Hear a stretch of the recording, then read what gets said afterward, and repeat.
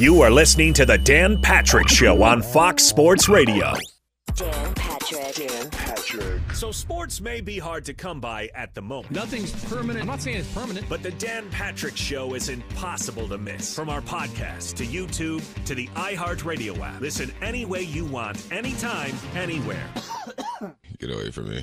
Probably at your house. I'm just going to make some assumptions.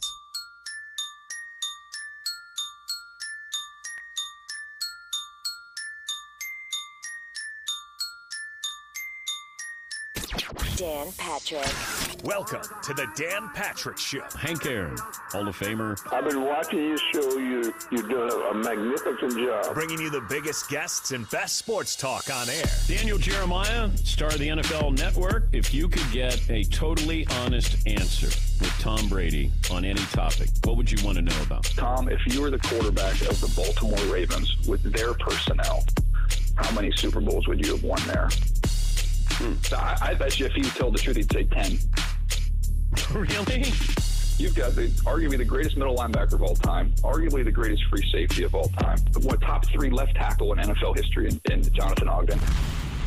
Broadcasting from the Mercedes Man Cave. You just blew my mind there. This is Dan Patrick. Welcome to the program, already in progress. It's hour 2 on this Thursday. We spent some time with Ernie Johnson from TNT last hour. We'll talk to Jack Nicklaus, 18-time major winner. And it was on this day in 1972 that he won the 4th of his 6 green jackets. Jim Nance, hello, friends. We'll talk to him what he thinks Augusta will be like in November. He'll join us coming up a little bit later on. And call him Dr. Myron Roll, Mass General Hospital doctor. He'll talk about the coronavirus, the impact that it's had there. He's a former defensive back from Florida State and in the NFL decided that he wanted to go into med school, and he is now a doctor. Got a poll question, McLevin. Are we going to stick with that from the first hour? Yeah, because I want to see the results change. The question was, would you rather your kid be a doctor or a professional athlete? 57% said doctor. Well, I think that's what you say publicly, but, this is an anonymous poll question. So if I said, I threw out, if your son could be the second baseman for the Detroit Tigers, would that be good? And then McLovin said, hey, I have a problem with that because they had 3 different second basemen for the Detroit Tigers. And they're all terrible. Yeah. But you're still the second baseman for, all right. How about you're the left fielder for the Seattle Mariners? Yes, McLovin. Okay, I looked that up because Todd suggested that. They don't even have a starting left fielder. They're also terrible. Can I be a wide receiver for the... Wait, so left field is empty? They just platoon a bunch of random guys according to the stats. I'm not sure. I haven't watched the Mariners play since Griffey was there. But can I be a wide receiver for, the Jaguars? Yeah, if you want to. Sure. Good luck with that. We spent some time talking about Tom Brady, the interview with Howard Stern yesterday. And, the point that I made with Tom Brady is Tom is so good at not telling you anything about football. But Howard was honing in on, let's talk about you, the person, in your personal life with your wife. And that's where I think he got some gold yesterday. And, he's talking about, look, we were going to see a marriage counselor. She basically said, hey, this is all about you, and it can't be. You got to help me out at home. And, just... That's sort of what you wanted, a window into who is Tom Brady, because the guy we see feels a little robotic there. But what Howard was doing over that 2-hour period is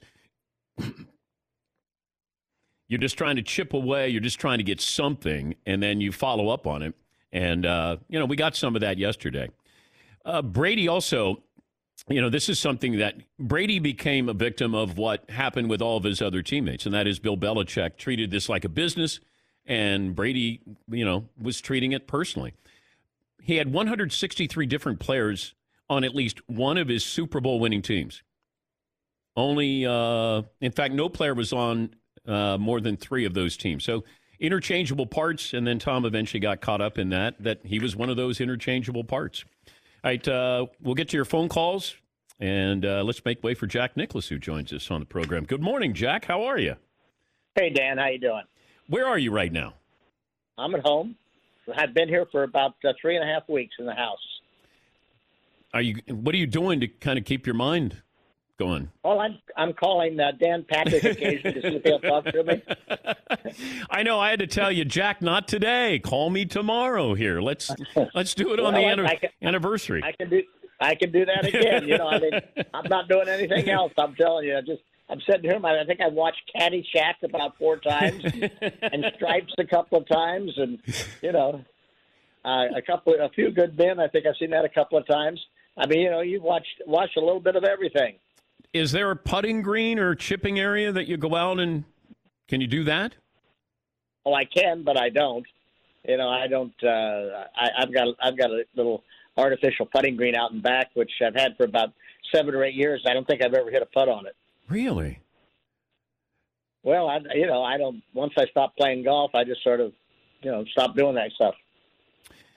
This is the anniversary, I think, from your 72 Masters championship. But of all the championships, which one do you get the most questions about? Well, I think obviously 86.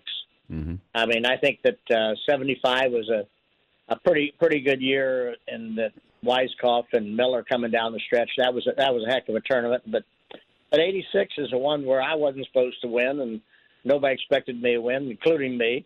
I found lightning in the bottle, and it worked. But also, when you go out and you just post a score, and then you're waiting, because normally you're usually in that final twosome. The difference between actually being out there competing with somebody or waiting to see what happens. How agonizing was that for you? Well, I think that when we started the day, I was 4 shots back, and I had 8 players in front of me. And I thought that was reasonable. And my son Steve had called me in the morning, and he said, "What do you think, Pops?" And I said, "Well, Steve, I think 66 will tie, 65 will win." He says, "Exact score I have in mind. Go shoot it." So I had sort of a little bit of a feel. And of course, Jackie was on the bag, and we got going. We didn't get a very good start, and we were sort of just even through 8 holes. Then I birdied the 9th hole, and then birdied 10, birdied 11. Sort of got a little enthusiasm. Then I bogeyed 12, but then I turned around and birdied 13. Of course, then I eagled 15, birdied 16, and birdied 17. And that's when I got into the lead of the tournament. So once I got into the lead of the tournament, I finished, and all of a sudden, it looks like I've got a shot to win. I went into the Jones cabin and sat there and was sitting in a couch and watching. I watched Tom Kite miss his putt at the last hole, and then I watched Seve had already passed because he hit it in the water at 15. But Greg Norman start to birdie. He made I think like 4 or 5 birdies in a row. And I'm sitting on the couch, and I said, "Yeah, he's making too many birdies with me sitting here." So I got up and walked around behind the couch, stood up, and watched the last 2 holes. Birdied 17. I said, "Whoops, I'm going to stay here though." But there's nothing you can do about it. All you're sitting there doing is watching, and that's not usually been my mode. My mode is, you're right, being in one of the last couple of groups and playing for it right down to the end. But this time I was sitting there watching the last few groups, and I'll tell you that's a little harder. What did you say from 1986 Masters? What did I want from it? Save. Like clubs, your plaid pants. Well, oddly enough, I have every single golf club that I ever won a major with except one. And you can guess what that is. That's that big putter. I think I know where it is. I think it's sitting in Billy Scanlon, the tennis player's living room at home. I think I gave it to him one time to play, and I think it stayed in his bag. But I know I got every other club that I ever played with, and that's the one I'm missing. So I'm missing that. I have the clubs, but from that tournament, I realized that if you put your mind to something, and I was relatively well prepared for the tournament, even though I was not in the peak of my game. And all of a sudden, I got to the last 9 holes, and I remembered how to play. And I remembered what it took to finish a golf tournament. And when you do that, that is so much fun, because all of a sudden I'm saying, okay, I got to do this, I got to do that, I can't do this, I can't do that. My abilities allow me to do this, my abilities won't allow me to do this, And all of a sudden, it all came together, and I finished the tournament.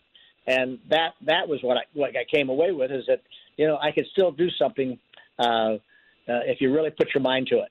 But did you know you had lost that to then have to remember to get it back? Well, I think everybody loses it. I mean, I know that your skills start to erode as you get into a certain age, and I was having more fun watching my kids play football and basketball and whatever, and so I wasn't working as hard at it, but the skills were there; they were just hidden, and so I had to go find them. And I really wasn't worried about pulling them out until all of a sudden I got myself in contention, and I needed to, and I did. So that was really very rewarding for me. Talking to Jack Nicklaus, it was on this day, 1972, that he won his fourth of 6 green jackets.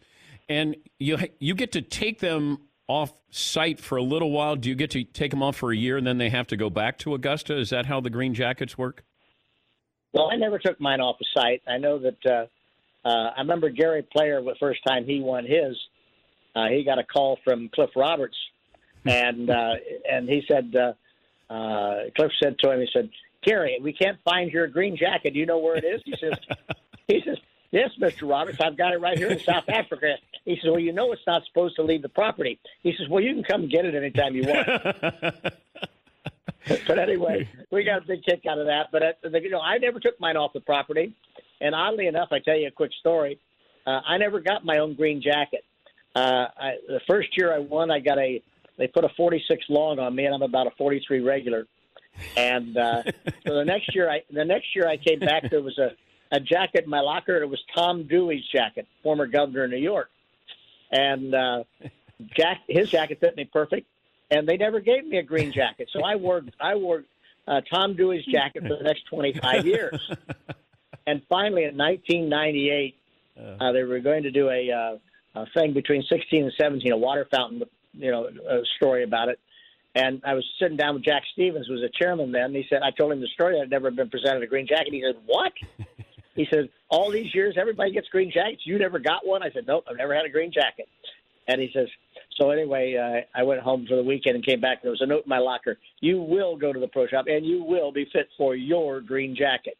So the first green jacket I ever had was 1998. That's amazing. Amazing. What do you think Augusta is going to play like in November? I think it'll play all right. I think the fairways will be the question. I don't know what they'll do. I don't know whether they'll overseed them early or wait until after the tournament to overseed them, because the Bermuda fairways would play beautifully in November. The greens will be fine. There won't be any problem with the greens. Obviously, you won't have the color throughout the course. But if they can get the fairways good, I think the golf course will play fine. They're going to have shorter days. There's a lot more daylight in April than there is in November. So the sun will be a little bit of a different problem. Probably November, not that much wind. I think they'll have a good tournament. I don't think there's any problem. I'm delighted that they're going to have it. I didn't think they'd be able to get it in. I thought with all the other tournaments and all the other commitments that the tour has, to put it together was tough. They're putting all the major tournaments in except the British Open canceled. But I think it's great that they're going ahead and getting the Masters in. In normal times, could you just show up and play at Augusta if you wanted to? I mean, not the tournament, but just show up to play the course? Yeah, any former champion can come and play anytime he wants, but he can't bring guests. Now, Arnold and I were the only 2 regular members of the course. We were invited to join sometime during our career, and I can take guests and play anytime I want to, but I guess I'm the only one now. But it's really neat to be able to have some friends and say, "Hey, how would you like to go up to Augusta for the weekend?" Not many of them will drop what they've got to be able to go. Well, I got to stay in the Eisenhower cabin and stay overnight there. And you just walk over to the grill room, and it was just a wonderful experience because nobody was there, and the caddies were wonderful. They're betting on you. I got traded on the first tee by a caddy. It was fun. And the most fun I had was when I went to 12, because 12, as an amateur, we play at the same yardage that the pros do. And when you're up there and you go, it doesn't look that difficult. And then all of a sudden I'm in Rays Creek after hitting an 8-iron, I go, yeah, I get it. The optical illusion of it's beautiful, but it's incredibly challenging there. Do you have great memories of 12? Oh yeah, the first year I played there, I was playing with a fellow named Roger McManus, and Roger hit a shot, and he hit it that went through the green, and I think Roger hit a 6-iron. Well, I said, well, I don't want to hit it through the green, so I hit 7-iron, and the ball ballooned right up in the air, and I made it about halfway across the creek, and I said, whoops, and so I figured out that you don't want to be throwing the ball real high in there. You want to keep it underneath the trees if you can. And for some reason, the hole plays much better left to right than it does right to left. Right to left, the ball goes across the green in the narrow side of it, and the green sort of works its way left to right a little bit and away from you. And so a left to right shot coming up the greens works in better, and it seems to work with the wind better. But I think I may have hit it in there another time during my career, but I didn't hit it in there very much after that first time. You learn what you did wrong, and then you go out and do in practice rounds and try to replicate what you were doing, and just sort of sit there and say, okay, I can't do that. I can do this, and you learn how to play it. But it's probably still I consider it probably the scariest par 3 in golf. But, you have all the you have all the growth there, though, Jack. That's what it makes it seem like it's an optical illusion of it. Hey, that's beautiful. And then you realize, no, you got to put it on a small green. You don't want to go long with the bunker. You go short, it goes into the creek. The wind, as you're looking on 13, the wind above 13T, you just came off 11 with the flag, and you look at that, and I'm going, oh, my God, you could overprocess the information there. Well, everybody overprocesses it, and you got to be a little bit lucky, and you got to sort of watch the wind. I don't know, I'm not sure which wind you watch, but you got to watch it so that you don't get caught in a gust. How many presidents have you played with? Not that many. I was supposed to play with Eisenhower, and he got sick one day, and he ended up going around in an exhibition with Arnold and me, and then I played. Jerry Ford, I played a lot of rounds of golf with Jerry Ford. We played at Pebble Beach together quite often in the Crosby, and I played quite a few rounds with Clinton. Just played a few holes with H.W. Bush. Not played with George. We've been scheduled to play several times and never have made it. And of course, I played quite a bit of golf with Trump. Now, out of that group, can you rank who's the best president you played with? Well, they're all good presidents. I mean, golfers as a golfer. I think Trump's the best player. Okay. All right. Trump hits the ball quite nicely. He's pretty long. He's got a nice golf swing. He plays golf much the way I do now. He doesn't really care about a score. He goes out and hits the ball. If he hits it out of play, he says, "Okay, just give me another one." And he doesn't hold up play. Plays fast. He wants to have fun. Much like H.W. He was not a scorer either. He just he wanted to play around the golf course.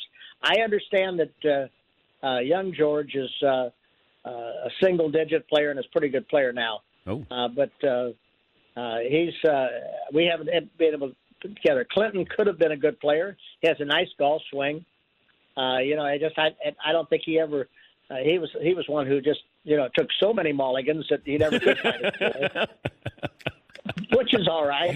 That was the way he played. He had fun, and so but Jerry Ford was a very serious golfer. He was about a 13, and he played to a 13. He'd shoot 84, 85, and he was a grinder, and he loved playing golf. Of course, he was an athlete, and he was a good athlete, and he just loved to play. I'll leave you with this. Of all the years, and I've talked to you and everything I've read about you, I just realized that the mascot of your high school was Upper Arlington. Is that right? The Golden Bears? That's right. Yeah, that's right. Is that where the nickname came from? Well, it sort of came from there. In 1961, the year before I turned pro, or the fall when I turned pro, a fellow named Don Lawrence for the Melbourne Age in Australia wrote an article about me. Mark McCormick was down there, and he called me a cuddly golden bear in the article because I was large and blonde at the time. And so first contract I had was with a Revere Sportswear out of Boston. And they were looking for an emblem, and we kept going through all kinds of things, trying to find some kind of a crest or an emblem. And, I said, hey, guys, I like the golden bear. I was a golden bear in high school. I've been a golden bear all my life. Why don't we just stay a golden bear? And that's how it happened. Wow. I did not know that. I forgot all about Upper Arlington and the Golden Bears. It's great to hear from you. Thanks for sharing, and hope you don't have to go back to Caddyshack and Stripes anytime soon, and maybe add something else to your TV repertoire. If they put anything decent on, I would. or if I could figure out how to work Netflix. Oh no, that's what you have grandkids for. Oh, I know, and I'm telling you, I'm a electronic idiot. I am terrible. But anyway, Barbara and I have been watching them. We turn on a TV series and we watch about one series, and she says, I don't like that. I said, okay. So we try another one, and she said, I don't like that. I said, okay. So we keep fiddling, but anyway, we're getting through it, and we're doing all right. Thank you, Jack. Great to talk to you. We appreciate it as always. Okay, Dan. Nice talking to you. That is Jack Nicklaus. Yeah, Paul. If it was possible to like Jack Nicklaus even more, what have you been doing the past few weeks? Watching Caddyshack and Stripes. Sounds like every friend of mine. We'll take a break here. We'll talk to Dr. Myron Roll, and he's up at Mass General, so he's in the throes of all of this with the coronavirus, and I've seen him interviewed on some of these news programs, and former football player, and it's one of those where when somebody goes to med school, they sort of disappear for a decade. Where you go, hey, where you been? Med school. Oh, I haven't seen you in like 8 or 9 years. I'm thinking, wow. And he decided to pass on football and go into med school. So we'll talk to Dr. Myron Roll and Jim Nance coming up top of the hour. Take a break, 21 after the hour. This is The Dan Patrick Show. Thanks for listening to The Dan Patrick Show podcast. Be sure to catch us live every weekday morning, 9 until noon Eastern, 6 to 9 Pacific on Fox Sports Radio.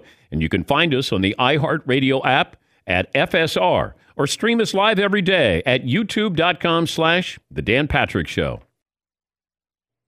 Coming up, we'll talk about some NFL teams are a little bit riled up, upset that Jerry Jones and his son get to conduct the draft together in the same room. They think that's an unfair advantage.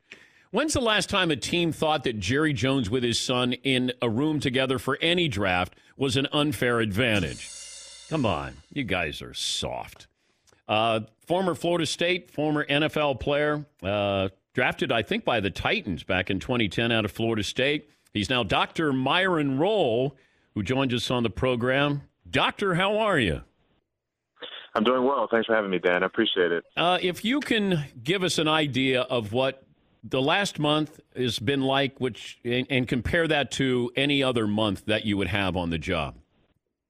Wow, it's been intense. I'm just coming off a 24-hour shift, but our hospital has been transformed. When you walk in, it's almost like an airport security line where you have to have a mask. Everyone, regardless of your position or title within the MGH Mass General Hospital community, you have to wear this mask. Our hallways are bare now because the visitor policy has been restricted. You can't have any family members or any visitors. Our outpatient clinics are now done all virtually. We'll call our patients with results of CAT scans and let them know that we have to reschedule their cases because the operating rooms are canceling elective cases. We're only doing emergent or urgent cases. Our neurosurgical floor is transformed into a COVID-19 only floor, and then there's this surge clinic at the hospital within a hospital to sort of offload some of the heavy influx of patients that have come off the street with COVID-19 or symptoms analogous to it. So, as a neurosurgery resident, I went into this passion of mine to operate on the brain and spine and the peripheral nerve. But now myself and my colleagues, we've been redeployed and redistributing our skill set, I guess, or just our time and our energy to helping fight this COVID-19 effort or this COVID-19 issue that's happening. And it's a hospital-wide approach, and it's vastly different than what we've seen in Boston. It's going to get worse probably in the next week or two. So we're preparing for even more challenging days ahead. But you go to med school for neurosurgery, but now you're doing something with a virus that, it feels like you're going back to medical school, but you're doing it in real time with real patients with lives on the line. That's right. And, I would say that it is a change-up, certainly. There are some crossover traits between COVID-19 and neurosurgery. For instance, surgeries that happen near the sinus, through the nose, transsphenoidals, anything that can sort of aerosolize particles, that can potentially infect us as neurosurgeons. We use a lot of electrocautery and high-speed drills in our cases, and that has been shown to maybe aerosolize some of the body fluids to potentially infect us. But you're right. At baseline, we have to learn not new, but sort of relearn approaches to affect change in this upper respiratory illness. But I think to our advantage, we're a teaching hospital, and we have wonderful medical doctors, infectious disease doctors who are really, really stepping out front and helping us sort of manage that learning curve a little bit so we can kind of come in and not have to do anything truly outside of our scope of practice, like intubating somebody emergently, but, be able to handle some of the more fundamental aspects of their care. And it's really just about manpower right now. The personnel, we need it at the hospital level, and we have to be able to adapt and adjust. We had Tony Baselli on, the former NFL lineman, Hall of Fame finalist last couple of years, and he contracted the coronavirus. And he said, I'm alone in a hospital room, and I'm thinking, is this where I'm going to die? Like, going to your job, you're seeing people, we're seeing this in New York where, the medical staff has to almost choose who they can try to save and who they can't. I mean, how do you process that, Doc? That's very difficult, and it's even more difficult when, as Mr. Baselli said, when you're alone, when you don't have your family around because they're just not able to be there based on the hospital's policy. These end-of-life and goals of care discussions are happening over the phone, and you're like, man, this is unbelievable. But I will say that, these patients have, as you know, a lot of them do, have comorbidities and pre-existing conditions that already put them in harm's way and make them very high risk as a subset of the demographic. And when this COVID-19 hits, it sort of sits for a little bit, and then maybe after day 5 or 6 or 7, to quickly decompensate. So it's challenging, and I hope that these stories that we're hearing, that anecdotal stories that you're hearing, allows people who are maybe not connected to the healthcare industry or not connected to the hospital world can see that this is serious, this is real. Stay away from those beaches that you're going to as convenient. Stay away from those highly frequented places that are just full of people, and really do your part as a normal citizen, sort of affect change in your lane, because that's important for all of us to do.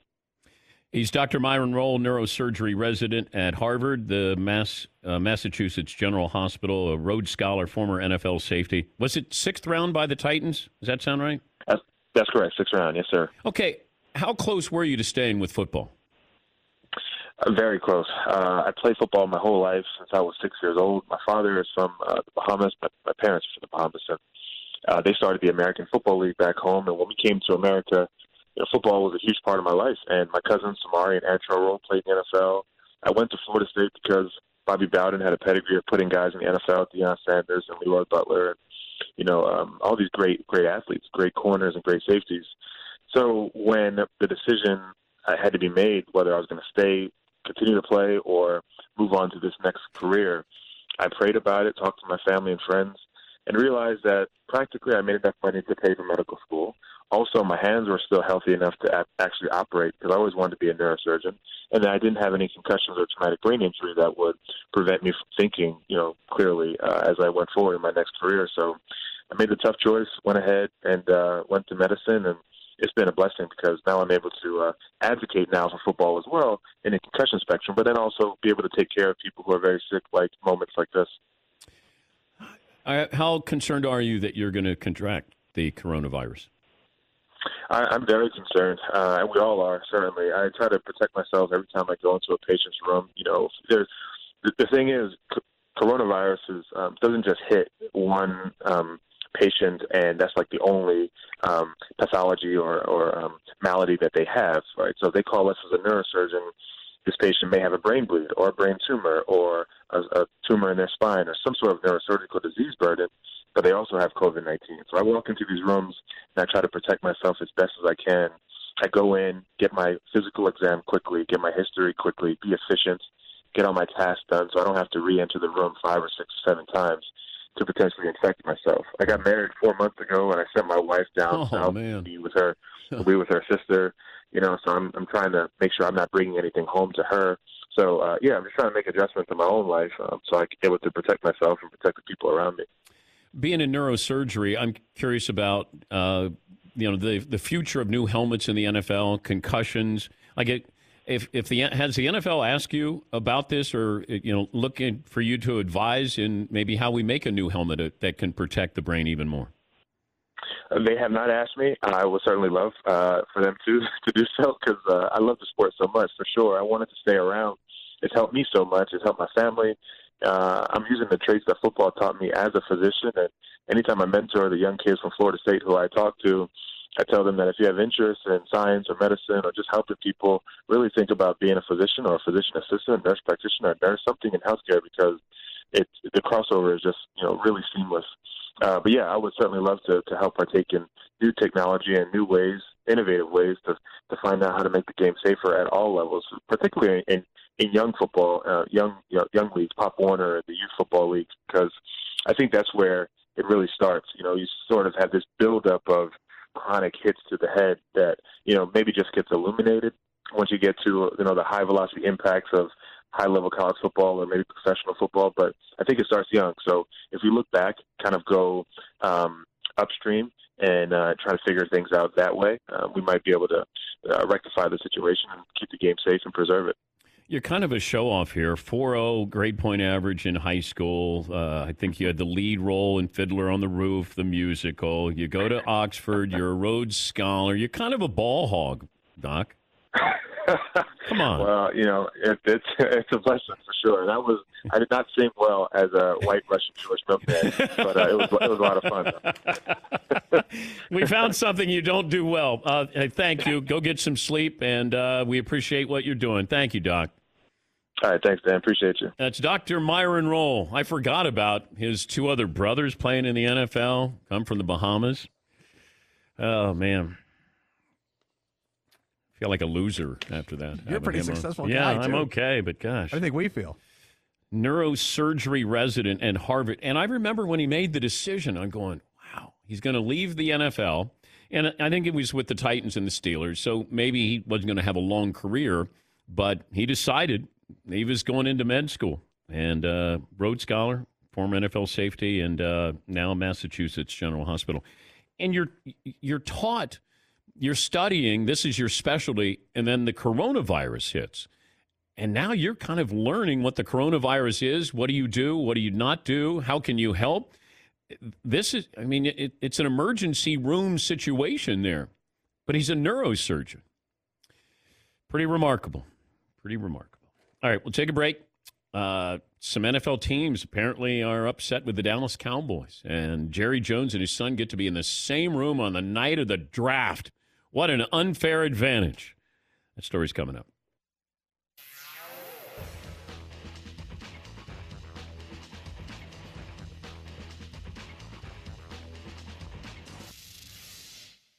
Thanks for listening to the Dan Patrick Show podcast. Be sure to catch us live every weekday morning, 9 to noon Eastern or 6 to 9 Pacific on Fox Sports Radio.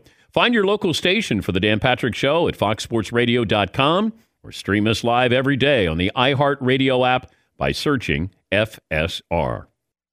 Other teams are saying it's not fair that Jerry and his son Stephen Jones get to be together in the same home on draft day. Man. It feels like teams are building in excuses if they screw up their draft pick. You have your boards already. Talked to a source yesterday, and he said, if you have your bleep together, you've got your boards together, you're ready to draft right now. Now, something may change where a guy is going to fall into your lap, or you might make a trade, but you do preemptive conversations with people. Hey, if this guy is here when we take him, are you interested in him? Or if you're interested in him, let us know. Like there's conversations that are going on right now. Now they don't want to let the IT guy into somebody's home because we're self-quarantining. I get that. There's small issues that it's guaranteed to go wrong for somebody at some point in the NFL draft. Will they allow you to have a timeout if you have a technical issue there? They're already going to do a mock draft, from what I'm told, just so teams get the feel of what it's going to be like. You're not going to be in the same room.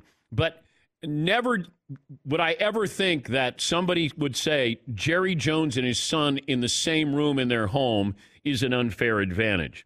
Schefter goes on to say, it'll basically be every person for him or herself in their homes drafting virtually, and that's the change up there. They think that club personnel need to be in different homes while the draft is going on. Come on. Yeah, Paul. Do you think this could work the other way, and teams will take advantage of the timing and the communication? Hypothetically, let's say I'm the Vikings and I call the Bears with 90 seconds before on the clock. Here's a trade. Got to do it now, and you don't have time to vet it in the room. Teams could go the other way with this and use it to their advantage. Yeah, I didn't think of that. I don't know how nefarious teams are going to be when it comes to that. Although ask John Lynch with the Niners and the Bears. So I get the feeling, though, there'll be a trade early. I don't know how many trades. I think the wide receivers and the offensive linemen are going to be the stars of the first round here. You have the quarterbacks there. We know where Burrow is going. The question is, how badly does somebody want Tua? And is Justin Herbert going to be a top 6 pick? And then is Jordan Love going to be in the mix as well? The wide receivers, you got the 2 from Alabama, CeeDee Lamb from Oklahoma. So you have some interesting skill position players and then a lot of offensive linemen. But I would never think that is Steven, with a Bill Belichick's son, they're going to be in the same room together. Is that an unfair advantage? Yeah, McLevin. Wait, why are Steven and Jerry in the same room? Like, they don't live together. And the last person I'm visiting right now is my parents. They should be quarantined just like everybody else. No, I'm being dead serious. Like, why would you bring Steven has kids, I assume? Like, why is he allowed in Jerry's house? It makes zero sense. I mean, it's a fair point. Yeah, it's a fair point. But, even when my kids came back, 2 from school and then 2 that are working, I get nervous about that. But I don't know what precautions Jerry's taking to make sure that if they're in the same room. But it's not an unfair advantage. How is that an unfair advantage? Yeah, McLevin. Wasn't there something about Steven convincing him to take that guard instead of Johnny Manziel? Zach Martin. Yeah, so is that maybe the NFL is want let Jerry pick somebody bad? It's maybe Steven's the voice of reason. I'm going to guess he can still be in touch with his son. Like just because they're there, they get to almost high five or almost hug or almost dap or what? What's the big advantage? Hey, he gets to keep Jerry company. What? Yes, Todd. Can they afford the technology to communicate directly with each other? Should we be concerned about them picking up the bill for that, the Joneses? Well, no, they can pay for that. I just think that if you have the opportunity, thank you, Todd. If you have the opportunity to be in the same room, then you will. If you're allowed to, you will. But I can't sit here and go, gosh, the Cowboys are going to kill this draft because Jerry and his son are in the same room. It's going to come down to, do you take Jerry Jeudy or CeeDee Lamb? I can help him out with the first round. I'd take CeeDee Lamb, but that's just me. Yes, Paulie. Well, we're not going to hang out with our parents because, all this stuff we're doing now, but they're employees. Stephen Jones is an employee of his father's. He's serving as an employee, not a son in this role. Yeah. So he may have other employees to his house. Remember, I don't know if the NFL is going to tell Jerry Jones, you can't have people at your house. You can't have a house full of advisors unless that's a hard rule for all NFL teams. You're going to be on a conference call. That's what it'll be. You'll be on a conference call. But getting everybody's opinion, knowing who's giving you that opinion, how many people are on the conference call, talking over each other, you're going to have to sort that out. That's why they're doing a mock virtual draft where everybody gets an idea of what it feels like. It's not, hey, we can't get the pick in. You'll get the pick in. That's simple. You can hold up a big card that says, we're taking CeeDee Lamb. That's it. the confusion is going to be, or the possibility of disaster is, IT making sure if you got Zoom, nobody is going to somehow hack into it. Like, there's things that can happen, but I don't think Jerry Jones in the same room with his son is going to be an unfair advantage. Are there other teams that are, have siblings involved in this? I mean, Bengals family ownership, I don't know if that's an unfair advantage. Matt in Houston joins us on the program. Matt, what do you have for me today? So I sell an audio conferencing service from Microsoft to all the enterprise accounts in the Houston market, and it's grown substantially. The biggest challenge that they're going to face is if you got 10 people from the same team on an audio conferencing, who's going to be able to speak up? Because one person's talking, and they're going to say, like, hey, wait, he needs to say something. This person needs to say something. It's hard for everybody to be communicating at the same time. So if you're up against the clock, who gets the final say? Because it's really difficult for them to all be talking at the same time. Yeah, but we do that on this show. That's why whenever I call on the Danites, they raise their hand. I call on them. But thank you, Matt. I have final say if I want to go to them and then how long they talk. But are they going to have a video screen there? Like, I have Fritzy in front of me, and I have McLovin and Seaton, and they won't be talking all at once, because if they did and they talked all at once, it would sound like pretty weird. Actually. Wait, guys, are we taking Jerry Judy or CD Lamb? Oh no, but I had my hand up. We can't get the pick in. Oh no, and the Cowboys have not gotten their pick in. I don't think that's going to happen. That's a draft preview of what could happen for some team. We were talking all over each other. No, it'll be, hey, give me your thoughts. You went out and saw CD Lamb 4 times this year. You saw Jerry Judy twice. Give me your thoughts. Start with you, Todd. So that's how you do this. And then it'll be McLovin would give his thoughts. And then somebody else would throw in something there. Hey, I got somebody on the phone who wants to make a trade. I mean, obviously hypothetical, but that's what it's going to be like, I think. But you'll go around the room. If I can see you, then that certainly helps out with the communication part of this. But if everybody's on a conference call, being able to try to distribute information and do it in real time to be able to do your job, because if you're a scout, you want to make sure that you've done your job and gotten that information to the right person at the right time. I think the trades are going to be the hard part. Do you have a separate line, because you have your staff trying to process what you're going to do with your pick, and then you might have somebody saying, hey, I got Detroit on the line. Okay, where are they calling into? Is everybody going to have a sheet here of phone numbers here? This is who I call. This is the number for that team or that team. Jim Nance is going to join us. Can you say dogwoods and foliage? Can we get Jim to throw in foliage in November at the Augusta tournament? The Masters is what they like to call it on CBS. Jim will join us coming up here next. Your final hour, Dan Patrick Show.